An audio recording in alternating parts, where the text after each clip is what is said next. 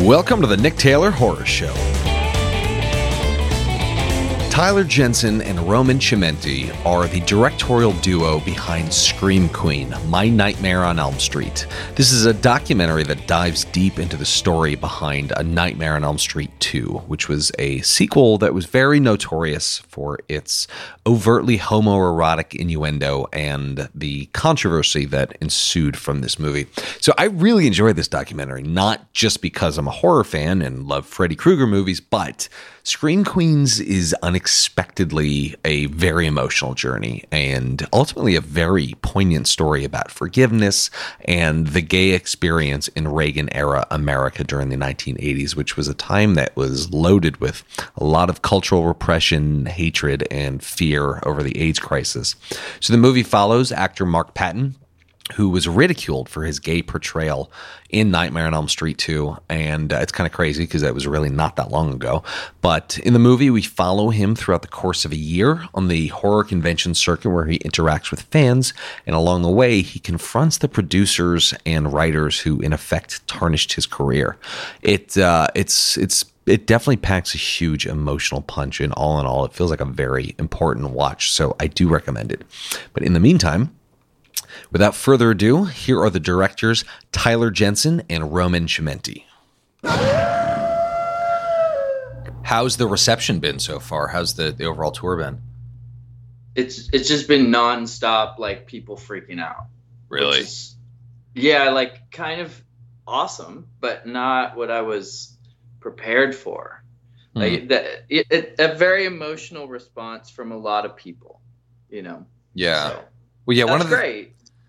One of the things I noticed off the bat, and I mean, I'm obviously a huge horror fan, have seen a lot of horror documentaries, and a lot of them are like fan documentaries, which is fine. Yeah. But this movie, it pleased the horror fans, but it had such far-reaching, wider, universal themes that I thought were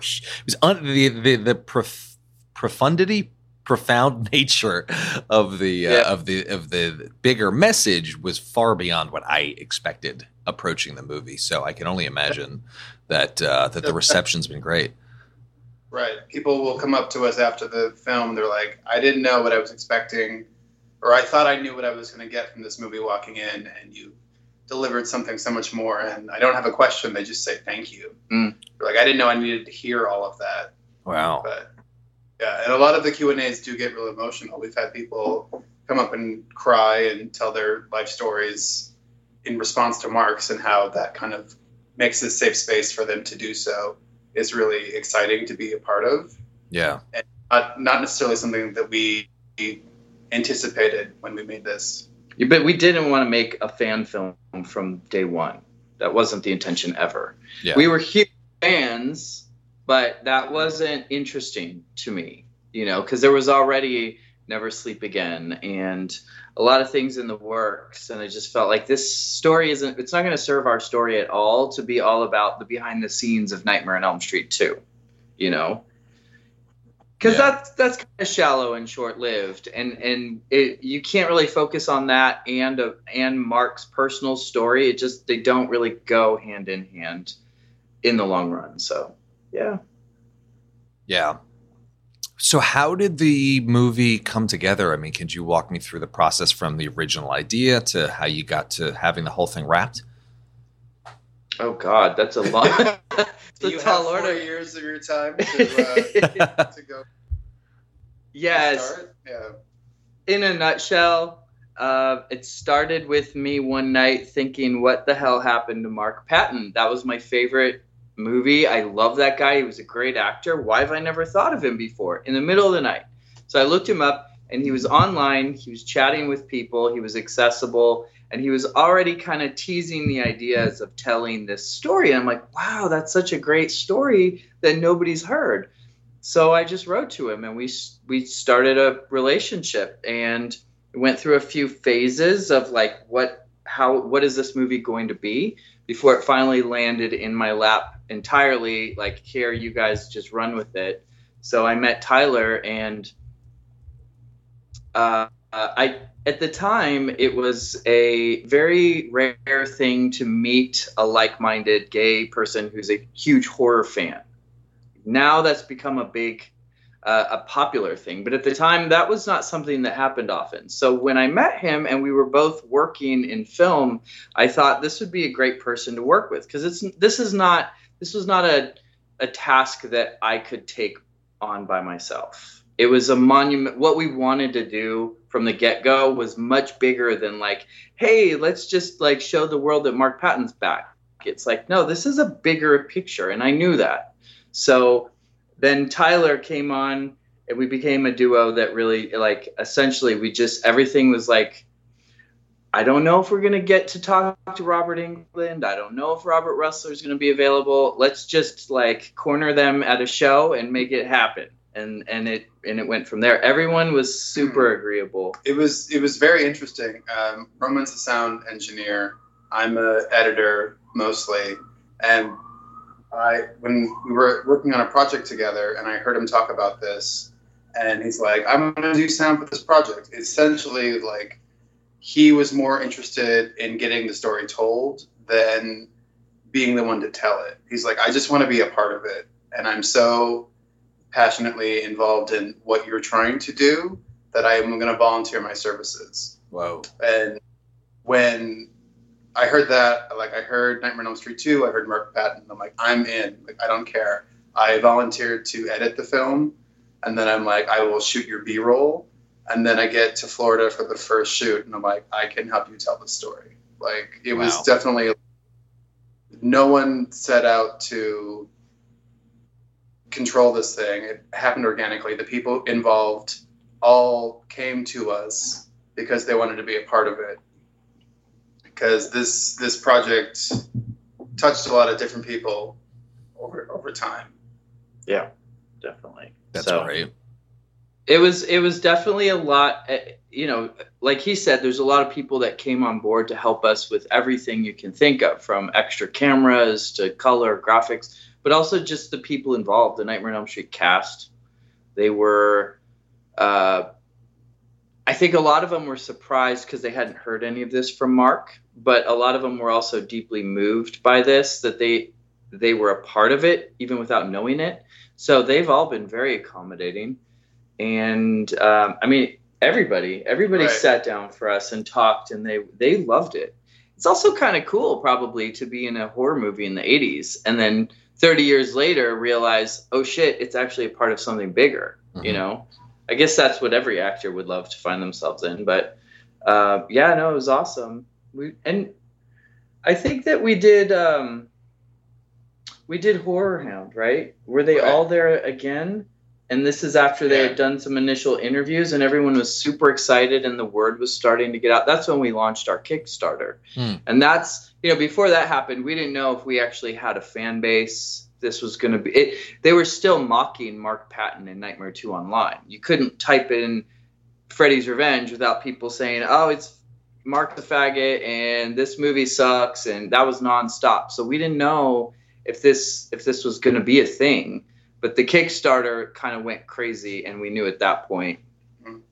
A lot of people came out of the woodwork from there, being like, you need to tell the story, and you need to include this aspect of it, and this aspect of it. So we had an idea of what our film was, and then the Kickstarter happened, and it blew up in all the best way possible. So that's why we cover so many topics in the film. It's because people came to us, are like, this is a part of it, and you need to include it. Oh, wow. Yeah, that was part of my next question, which was typically when people approach a documentary, they do have a preconceived notion of what they want to film, but then there's an element of just observation and allowing the real story to unfold. So I'm wondering, how much did the story change when you went into production? I mean, how much shifted as you were filming? I think all of it. It was so... For me personally, my intention always was our ending. The way I knew where my end goal was, but knowing what was going to happen with Mark was all up in the air. You know, like it's talked about how he confronts a lot of issues, but like we didn't know if he was going to have that opportunity when we were on the road with him. We just had to take each thing as it came. You know, like how I had said that we just had to corner a lot of people to hey, talk to us about this thing. Like, no one was really prepared for any of the interviews, so everything in it is pretty authentic. It's on the spot. And I think that we kind of had this idea. We knew about Mark's fan base because we had gone to the shows and seen how all these people respond to him. Lines of people just waiting to pour their hearts out to him. So we knew there was that aspect. But we didn't anticipate just how intimately we were going to follow him and, having these conversations with his peers. So as that happens, we're rewriting, saying, okay, I see where this could go. So that, right? I mean, did you kind of foresee the way it was going to end? No. In fact, that the final showdown was not part of the story. Like, oh, wow. So that we got lucky in that regard, and it definitely like brings the story to a new point that suddenly like opens up the whole thing. It's like, it's not about this movie. It's not about this experience. It's about resentment and how long you hold on to things and what it takes for you to get over them. And what they become when you hold on, when you carry them for so long. Right. And it's rare that people get an opportunity to reevaluate those things and go investigate them. And we got super lucky that we had that confrontation in the end. Yeah, I mean, that was such a climactic element of it. I mean, I was practically biting my fingernails watching, like, how is this going to go down? Yeah, I think that was pretty much the only interview with the Elm Street people that we had planned ahead of time. Mm-hmm. Everything else kind of happened on the fly. So there's that fireside chat with the whole cast that happens at the convention, and then the next morning, Jack is literally waiting for us to like have more conversations. Like, we didn't plan that. That wasn't anything that we were still setting. We were preparing for the day, for the day, and they all start like, going. I got to tell you something, and that's when I knew that we had a bigger story. Yeah. That, and then Mark's first hotel room chat about his whole life. Because up until that point, I thought we were still making a Nightmare 2 doc. And then suddenly, when I get the whole backstory, it's like, oh, this is where we have to go. Mm-hmm.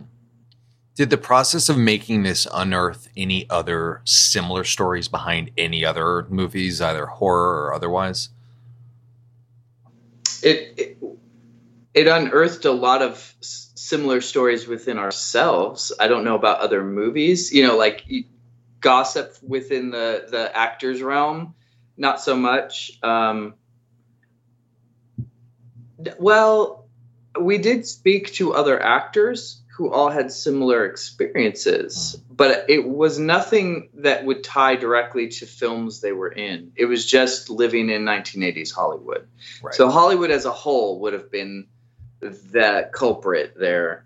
But no, I think Elm Street 2 kind of stands alone as being tied so closely to such a, how would you describe it? Like it's just woven into this story in a way that I don't know any other movie has been. Mm-hmm. Yeah. And it seems like it is a movie that has been embraced by the gay community, regardless of the fact that initially it was not exactly open about the fact that it did have a lot of gay subtext to it, although it wasn't exactly subtext. But now it seems like it is fully embraced by the community. I mean, right. With that in mind, are there any other horror movies that are embraced by the community that are either new or that are old, that are notable? Yeah, well, you've got your favorite. My two favorites are Seed of Chucky and Hello, Mary Lou, Prom Night 2, which I don't feel like either of them gets a good rep in the horror world. Right. But me as a gay man, like, I have the most fun with those things. Like, those are a wink and a nod to me specifically that I can't get enough of. Actually, Hello, Mary Lou, Prom Night 2 is like a lesbian sister to Freddy's Revenge. It's all, yeah, it really is. It's got a lot of stuff. It's only been reevaluated recently. Right. I remember when it came out in the 80s. I loved the commercial. It was in and out really quick. No one went to see it. Now we've been talking about it so much. We've heard podcast reviews of it. It's a fantastic movie, and it has a lot of really scandalous elements to it. It's got a female Freddy Krueger, who uses sexuality as her weapon of choice. And it's wonderful. Yeah, late 80s. There was a lot that was birthed during that time, you know.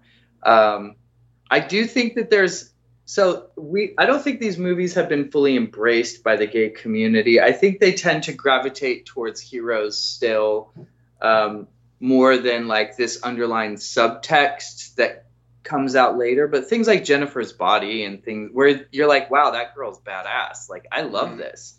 We're still kind of latching on to those types of characters because we still need that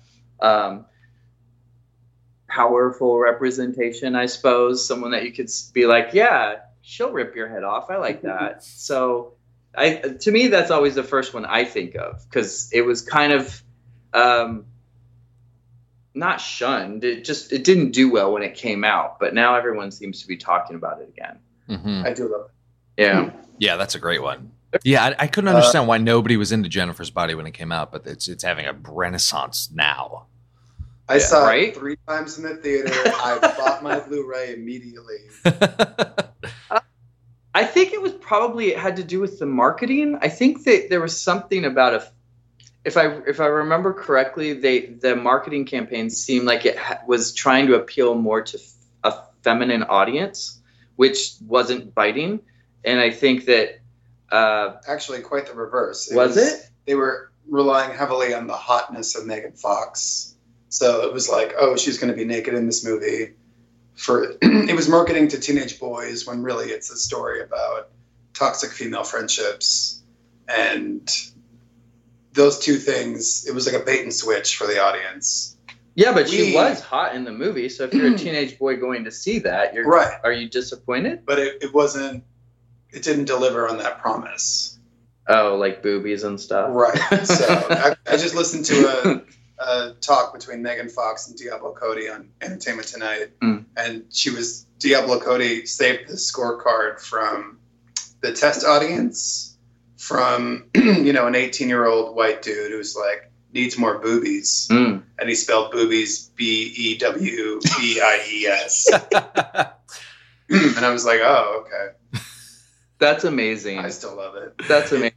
It's a great quotable script as well. That kind of goes into a point that we're trying to make, which is the old stereotype of the horror fan is changing a lot. Like, that is not who the production companies are they're not putting all their eggs in their basket for that type of guy, because they're now realizing that there's like fans that are women, that are gay men, that are black, that are everyone else is like If you go down to like Mexico, they love Chucky, like there's fans all over the place. So if you're just going to be trying to deliver the same thing to the same people, then you're going to alienate everyone else, and then there goes all your money. So yeah, I do think that we're in a new age where also people are hungry for new types of stories.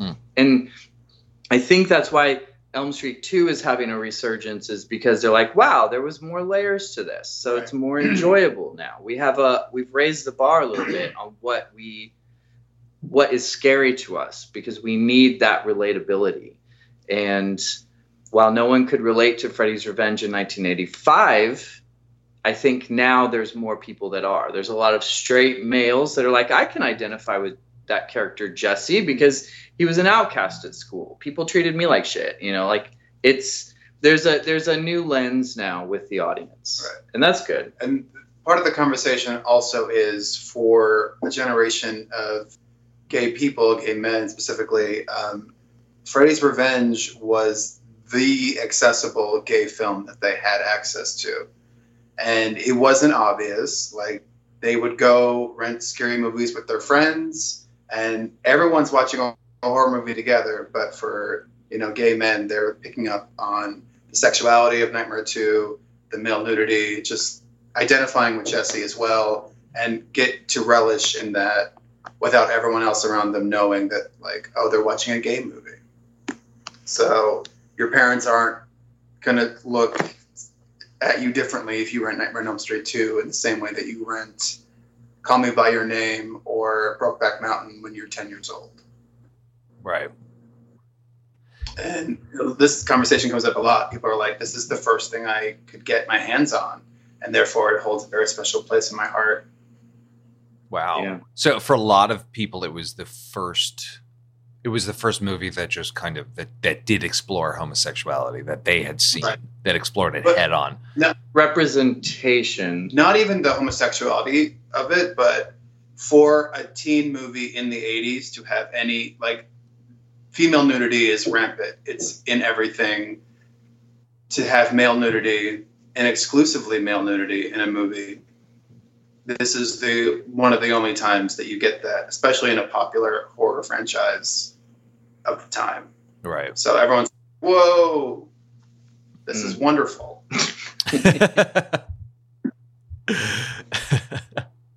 The other thing I did want to remark on about the movie is it felt the exploration of the themes and the overall message behind it. It did feel very natural, like it very naturally explored all of these different themes. It didn't seem like it had that much of an agenda in that regard, but the messages came across very, very naturally. So I was wondering, that being said, were there any really specific messages that you did want audiences to walk away with?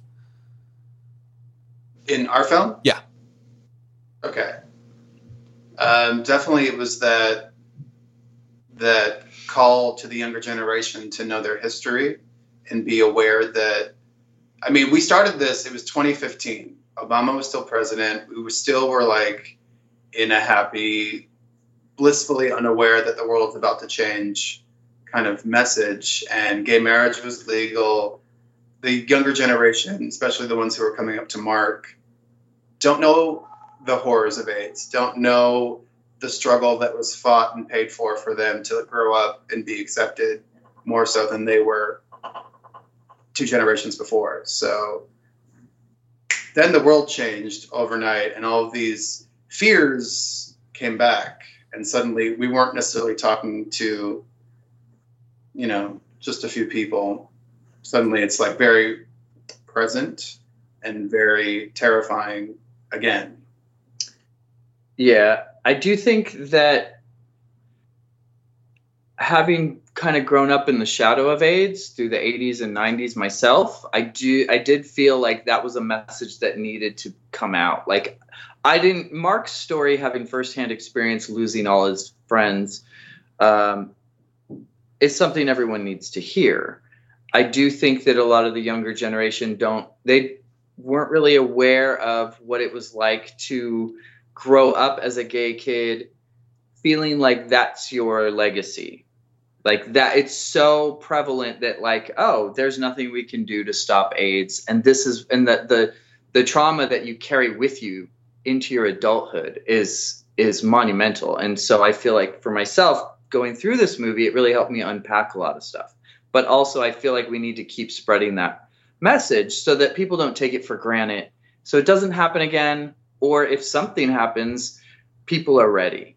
And I also feel like we have the other message that I was excited about, honestly, was the fact that we were going to be able to tell this tale to a straight audience as well as a gay audience. Because there's not a lot of gay movies that reach across the aisle like that.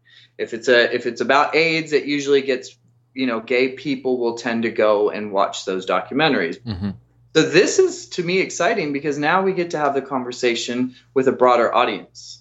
And I feel like that's the only real way change happens is through our allies. So, right.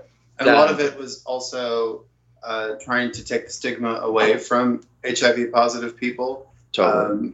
For a lot of people, they heard about AIDS in the 90s and did no research. So you still see a lot of negative comments about people living with HIV, and we're like, you don't need to have the stigma anymore.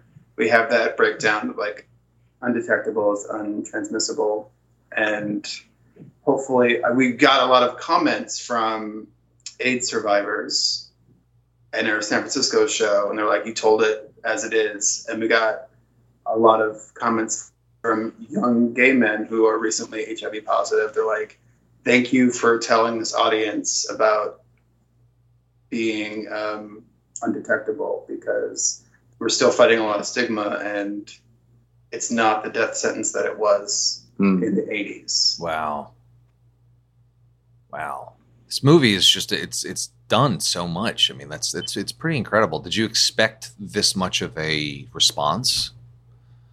I didn't think that. I can't think that far ahead. When you're trying to put together a film, you're drowning in all of your edits and literally and everything that, like, to start dreaming big adds this extra weight that then clouds your production. So no, I didn't anyway. Yeah, we definitely had to put on the blinders. We had to, like, stop checking social media and just, like, get the film done. Mm-hmm. And it was many late nights in our studio, just locking ourselves in, going over every detail, every, chapter of the film, hopefully making sure that it connects to anybody. And then when we finally started showing people and they come back with tears in their eyes, we're like, oh, I think it worked. Yeah. Like, it wasn't, we had forgotten the importance of the message and the story by getting so macro with the edit, that when we were actually able to step back and watch it start to finish, that we're like, oh, we've got something powerful here. Yeah. It was a lot, though, because I wanted the main focus to be, can your mother sit down and watch this and understand what we're talking about, having never seen a Freddy movie? So, and that's a tall order, because you got to get them up to speed with Scream Queens and 80s slashers and the entire franchise of Nightmare on Elm Street and the legacy that they have, and how, and fans take all that very particular. They're like, that's not the right glove for the movie for part 4. So there's all that stuff to consider too. And we would get emails all the time from people wanting to know details about, thinking they're talking to Mark. He's so wonderful in the fact that he's actually opened himself up to communication with people on Facebook, on Instagram, and you can write him and he will write you back. But then there's also the flip side, which is they want to know everything that was going on at all times. And when you're putting together a movie like this, you kind of have to disappear. So that was a challenge. Did you guys edit it yourself? Yeah. Okay. How was it editing your own movie? I would imagine it's probably after a while. Thing you can do. What? The dumbest thing you can do.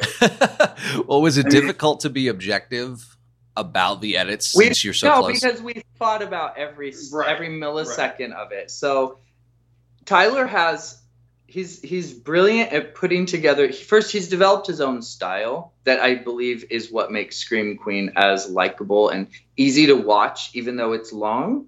And there's a lot of avenues we go down. But he has his own style, which really is amazing. But that being said, before you can really, like, sprinkle all that glitter on something, you've got to lay down the foundations, and that is insane. So yeah, that was the hardest part. And I think we were fighting a lot in the beginning to how to tell the story, and we were trying not to use VO. And our first cut was kind of a disaster because no one knew. They didn't understand all the Freddy stuff that we took for granted. We're just like, oh, fans will totally know what we're talking about. And all the people were like, I don't know what this is. Yeah. And we had to, like, shift gears. We started writing VO. A good friend of mine is Cecil Baldwin, and he's like, oh, I'm going to do your VO, right? Like, I'm volunteering myself right now. That was another character, yeah. But yeah, I don't know if I would call it down to say that we editing your own movie is a beast, but in this case we knew everything. You've got hundreds of hours of footage. Right. So to hand that off to somebody else, and we did have some other people come in to try and, like, give us input or help, right. But it just always felt like but we know all the nuances here. It was hard to let go of that control. Right. And it was. I would scream about that all the time. Right. But in the end, I guess it worked out. I don't know if we had another editor, if it would have gotten done any quicker. I think because it took us years to put this together, and we actually got to live with this footage and like go over it as often as we did, we kind of found a deeper meaning through all of it. Whereas if you look back at our first cuts, it's very much like meat, potatoes, and no flavor. But don't you think that a lot of this it's that we were also wearing so many hats? Because I think with this, it's also about we had to play Nancy Drew all the time. We had to go find stuff from an era that they didn't have things recorded. You know? Yeah. It's funny, the difference between Nightmare on Elm Street 2 and Nightmare on Elm Street 3 is massive in terms of what you can find online. That's when they really boosted their promotions. They have promos, they have advertisements, photos. They didn't have all that for part 2. So we had to really like... They didn't have it for part 1 either. Like one that has even less. There's more stuff made about part 1 now, but... Part 2 was hard. They didn't do any like red carpet stuff. It was like this demon that showed up one night. We literally had to get stuff from people that just happened to have it in their attic and forgot all about it. Wow. And we had to put the word out. And like, so again, it goes back to people offering to help us. So it really was this like giant communal thing in the end. But like how do you find something if you don't know who to ask? Right. Did you ever come across any commentary from Wes Craven about Nightmare 2? Well, he's made a couple remarks within like Fangoria, but no, he kind of was not involved at all. I think there's a lot of talk about his opinions on the movie, but I think honestly, I think it was all a business thing. He just was like, this is not the direction I'm going, and I'm also busy on something else. And then he's lured in to help make some changes because his name attached.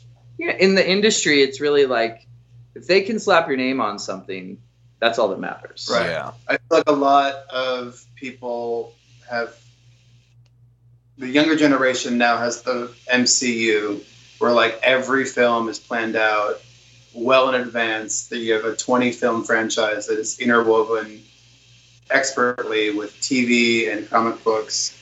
That is a new thing. They didn't make films, they didn't make franchises like this in the 80s. It was like, we're going to make a movie? Oh, wait, it's successful? Let's make another one. There wasn't some grand planning over the whole series like there is today. Like, if you pitch a movie, you got to pitch 7 of them. So cool. Were there any? Robert Englund felt he seemed like he had a lot to say on the topic. It seemed like he had been waiting for somebody to talk to him about this. What was that overall interview process like with him? There was no process. We said, "Do you want to talk to us?" And he just wouldn't stop. So it was awesome. Right. No, we shot all of those at the Florida show, and it was a first-time convention, and we got super lucky that it was not very well attended. So all these people had 20 minutes of downtime to like step away from their table. We've gone to other conventions since then, and there's a line for every one of them out the door, and they don't get a moment to even go to the bathroom, let alone take 20 minutes, 30 minutes to talk to somebody when they're signing autographs all day. So we got super lucky, but also lucky that the fact that they were willing to open up like that, having no prep on what we were going to talk about, ask them what our credentials were, if we'd done a movie before, all these things. So I think the stars really aligned with all that stuff. And when we sat and talked with him, I think, honestly, that he gets asked about Freddy Krueger so much to be asked the things that we were talking about. I could see that he sat down for 5 minutes and then wanted to stay for an hour, because we were talking about things that were a little more interesting, maybe. Yeah, but the time period, not necessarily this character that is so iconic. Plus, he got to explore his experiences pre-Elm Street and talk about what it was like just in the world of the early 80s. Like being an actor, being a stage actor in New York when it's very open and accepting, and then his account of how people all went back into the closet in the 80s was very... That conversation coming from Robert Englund reaches an audience that we were hoping to try to lure into this film. Wow. Yeah. So it worked in our benefit for sure. That's great. That's really great. So were there any unexpected challenges that came with making a documentary that you didn't anticipate for all those aspiring documentarians out there? Everything. I mean, everything is how everything. Bleak can we get? Yeah. Well, okay. Kickstarter is fun. So here's the thing. I'm thrilled with the way it happened. I do think that a lot of this stuff, I don't think it's accidental. I don't believe in fate necessarily, but I do think that all these things came together because we tapped into something that was necessary, that was brewing, and we're kind of like, warriors in that sense, that we're okay to stand up and say, this is what we need, this is what we're doing, this is what we want. You can follow our lead or not. So a lot of people came to us and helped us. We had an easy time in many regards. That being said, make a movie like this with your own money or no money is a challenge. So it means that every time you can't afford something, you can either omit it or you can learn to do it yourself. And that's what we were having to do constantly. And that was, in the moment, you can feel really deflated, like, oh my God, I have another task I have to do on top of the 50. And like, we're never going to get it done. And how do you stay on track and how do you stay positive? So that was the most challenging thing, is ourselves, We all had to take turns, like being share care, nurturing to each other, being like, you don't have to take this burden all on yourself. Like, wow, I know you're frustrated. It's hard. Please stop yelling at me. I know you don't mean it. I mean, the beautiful and most challenging part was the Kickstarter and getting that public attention so quickly in our process that everyone assumed that we were a bigger production studio than we were and wanted it immediately.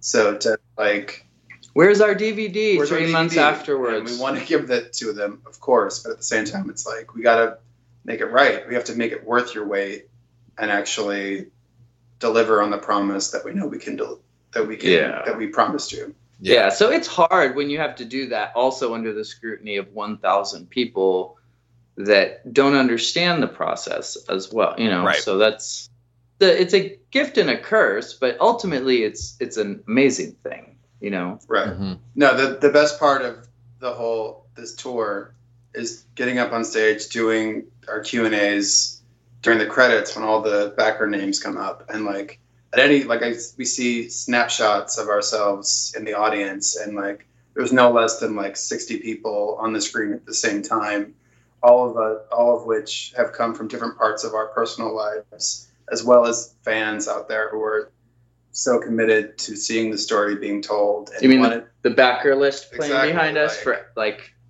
a long time? Right. It's like our friends, our family, like my third grade English teacher. Wow. It's just like, oh, people have been rooting for us, and I'm really excited to share this with them finally, so that they know that their money was well spent. The pressure, that was fun. The pressure. Don't make your mother unhappy. Don't make her, we could host a new symposium on how to do a Kickstarter and how to not lose your mind doing it. That's been one of the greatest teaching tools of this whole thing. And retrospectively, any Kickstarter tips for anybody who's planning on kickstarting similar projects?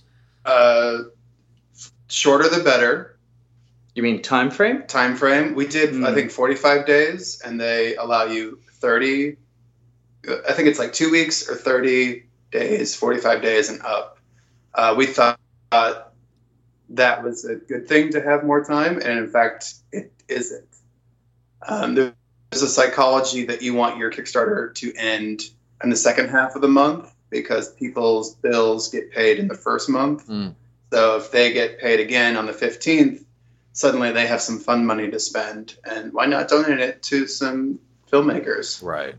At the same time, I think that the what everybody wants, the things that will sell the most, are the physical copies of DVDs or digital downloads. But that's really what people want, is the end product.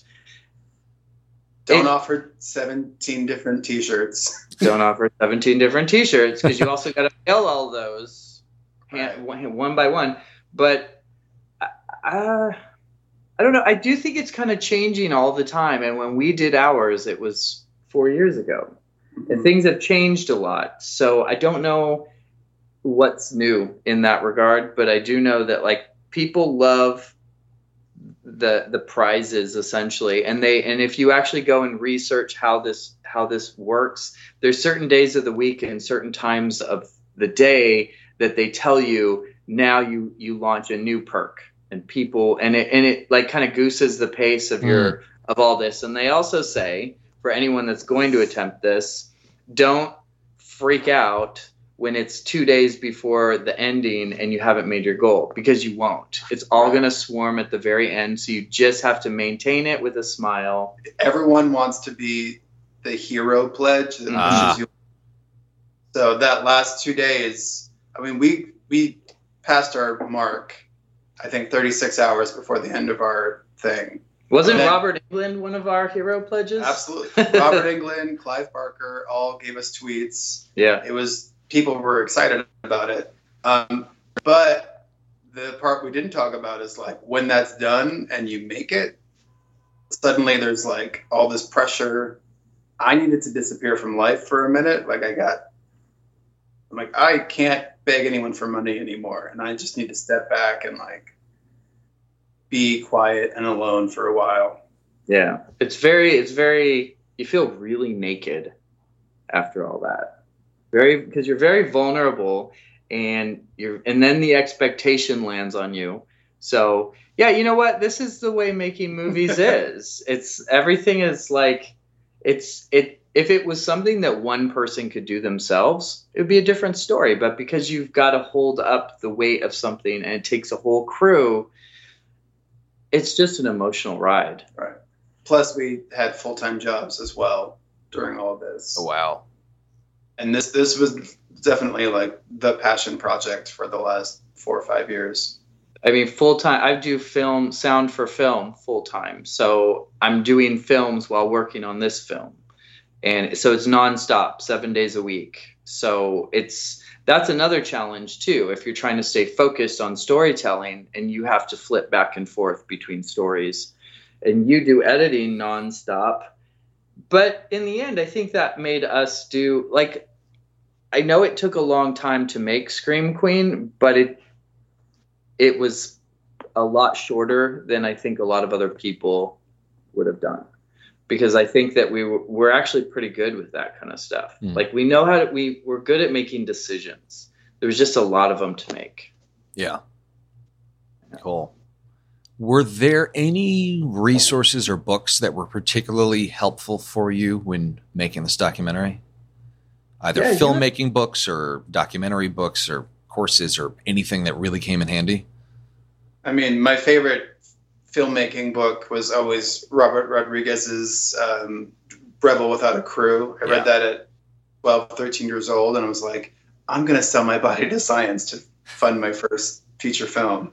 I didn't have to do that, thank God, but it was definitely here somewhere. Yeah. Yeah. Right? I'm just like, I was struck by a story of, like, I'm going to be a filmmaker by any means necessary, and I'm not going to stop until I do it. And that's kind of the attitude that we went into this project with. It's like, no one can tell us no. We're going to make it. It just depends on what kind of story that is. Also, I think this is kind of a easy one, but like Stephen King's On Writing was really good. It's really good because it's really easy for anyone to read that and be like, oh, okay, I get it. I feel like I could maybe write. But he has some points that a chapter everyone needs to read about just how to edit your own work.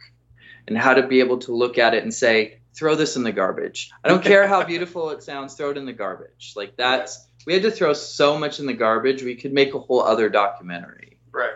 All these other topics that like I was so in love with wanting to tell that just didn't work, like with the flow of the story.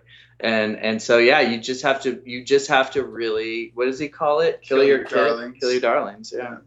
Got it. Cool. Oh, actually, also a really good one I just finished is John Waters' Mr. Know-It-All. Nice. Where he talks about like directing Kathleen Turner in Serial Mom, and just like what it means to work with stars and what your job as the director is. And that was super, I mean, I read it after the fact of having worked on this project, but it gave me a lot of insights. It's like actors want to be directed. Your job is to have something for them to do at all times, and knowing what you need from them, because they just want to make you happy. And in a sense, you have to know what you want to be happy. Yeah.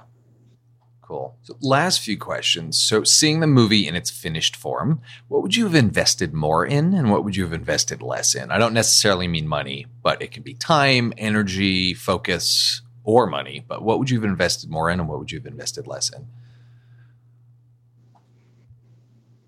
I mean, this literally was hobbled together with anything that we could get our hands on. So a lot of the cameras were borrowed from friends. A lot of the locations were stolen as quickly as we could get them, just to shoot as quickly as possible. I think that if I had more time, for sure.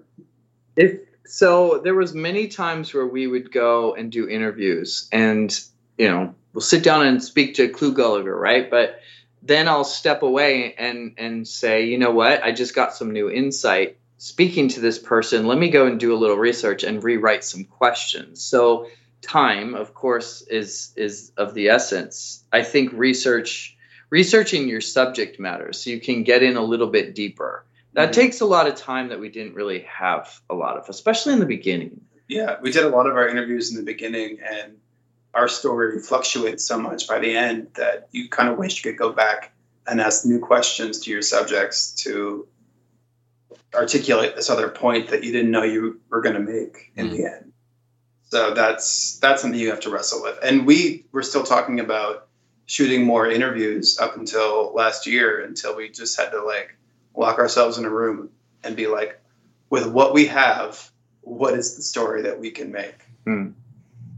Yeah. So I do think that, I don't think there was any time wasted on our part. I can't think of anything that I would say, oh, I wish that I had done more there because I did what I could with the time. Less? Well, you know what? Transcribing everything. We should have done that. So all of this we've watched so many times that it's in our heads and we know it. We can act it out. Everything. All of it. All of it. But doing there's a lot of times where there's a lot of technical things that could have made it just easier. Right. That would have been good. It's a learning curve. We know now. What would the purpose of transcribing have been? I'm actually working on a documentary myself, so this is on a personal level. This is really helpful to hear. Then you need to do this, and you can do it very affordably. Right, Rev.com. Yes. I'm sending this interview to Rev to have it transcribed. Perfect. Okay. Hey, so guys. That means that you can say you've got 150 hours of footage, but you remember that somebody at one point said something about a red sweater, but now you can't find it. And you're like, did they tell me that in person or was that on camera? Now I can't remember. So it was fighting with the memory of how we thought conversations went and points we were trying to make. But go find that there. If we had a transcription being able to tell us what the actual words were said, it would have saved a lot of time than hunting for a phrase here or there. And in our defense, we should have done it, but we were also, because we were hot off the heels of Kickstarter, trying to hurry with unrealistic deadlines, we thought, you know what? We don't have those weeks to waste to doing this. Let's just jump into it. And then we already got going. So yes, we should have just paused, done that, and then moved forward. But I think we were naively trying to hurry. Mm. And that's what hurt us a little bit. But at that point, I mean, we did it, but could have been a lot easier. Gotcha. Transcribe your things, learn how to edit your interview, like listen to your interviews at double speed. My issue was like, I couldn't focus if someone was talking too slowly. So I learned to listen to everything, sped up, make all my notes that way so that I was actively engaged and not zoning out. This is what I said every day, just about my mom. Like, is my mom going to get this? Right. How do you do that? So you do what you got to do, and then you step back and reevaluate it with that in mind. And it's hard, but you'll get there. The intro, it's the hardest part. It's like, how much information does one need to know before the story really gets going? Mm-hmm. And then when do you lay your card at the right time to reveal more information? That was the art of the structure. I always told Tyler during our production, don't worry about the introduction. Let's just make our movie, and then we will work on that because it's always the hardest. Uh-huh. But I wonder if maybe someone else had been able to say, hey, this is what you need to do, and we did it. Would that have helped us along the way or not? So I don't know, because I feel like your intro is like the intro of your thesis. Like, you have to touch on everything that you're going to do in the film and tease it in such a way that someone's going to be like, yes, I'm going to give you an hour and a half of my life based on this 2-minute introduction. Mm-hmm. And it took us a long time, and we thought we had it, and we didn't. And someone told us, you really need to throw Freddy Krueger in the beginning. And suddenly, that unlocked how we introduce Mark. Because on paper, most people don't know who Mark Patton is. Mm-hmm. But everyone in the world knows who Freddy Krueger is. So if you introduce horror, Freddy Krueger, and then Mark, they go along with the ride. Because suddenly you put it in their living room, you put it in their childhood memories. And now, this guy's a part of that? How come I don't know about him? And suddenly the mystery of that unlocked the rest of the story. Because you were able to get that through line as quickly as possible. Right. Thanks again, guys. I'll talk to you later. All right. Bye. Bye. All right. Thank you guys, as always, for listening. If you enjoyed this episode, it would mean the world to me if you shared it with your friends and family on social media. Don't forget to check out the show on the Instagrams at I'm Nick Taylor. That's I am Nick Taylor. I'm on Twitter at the exact same handle. Thanks again for listening to the Nick Taylor Horror Show.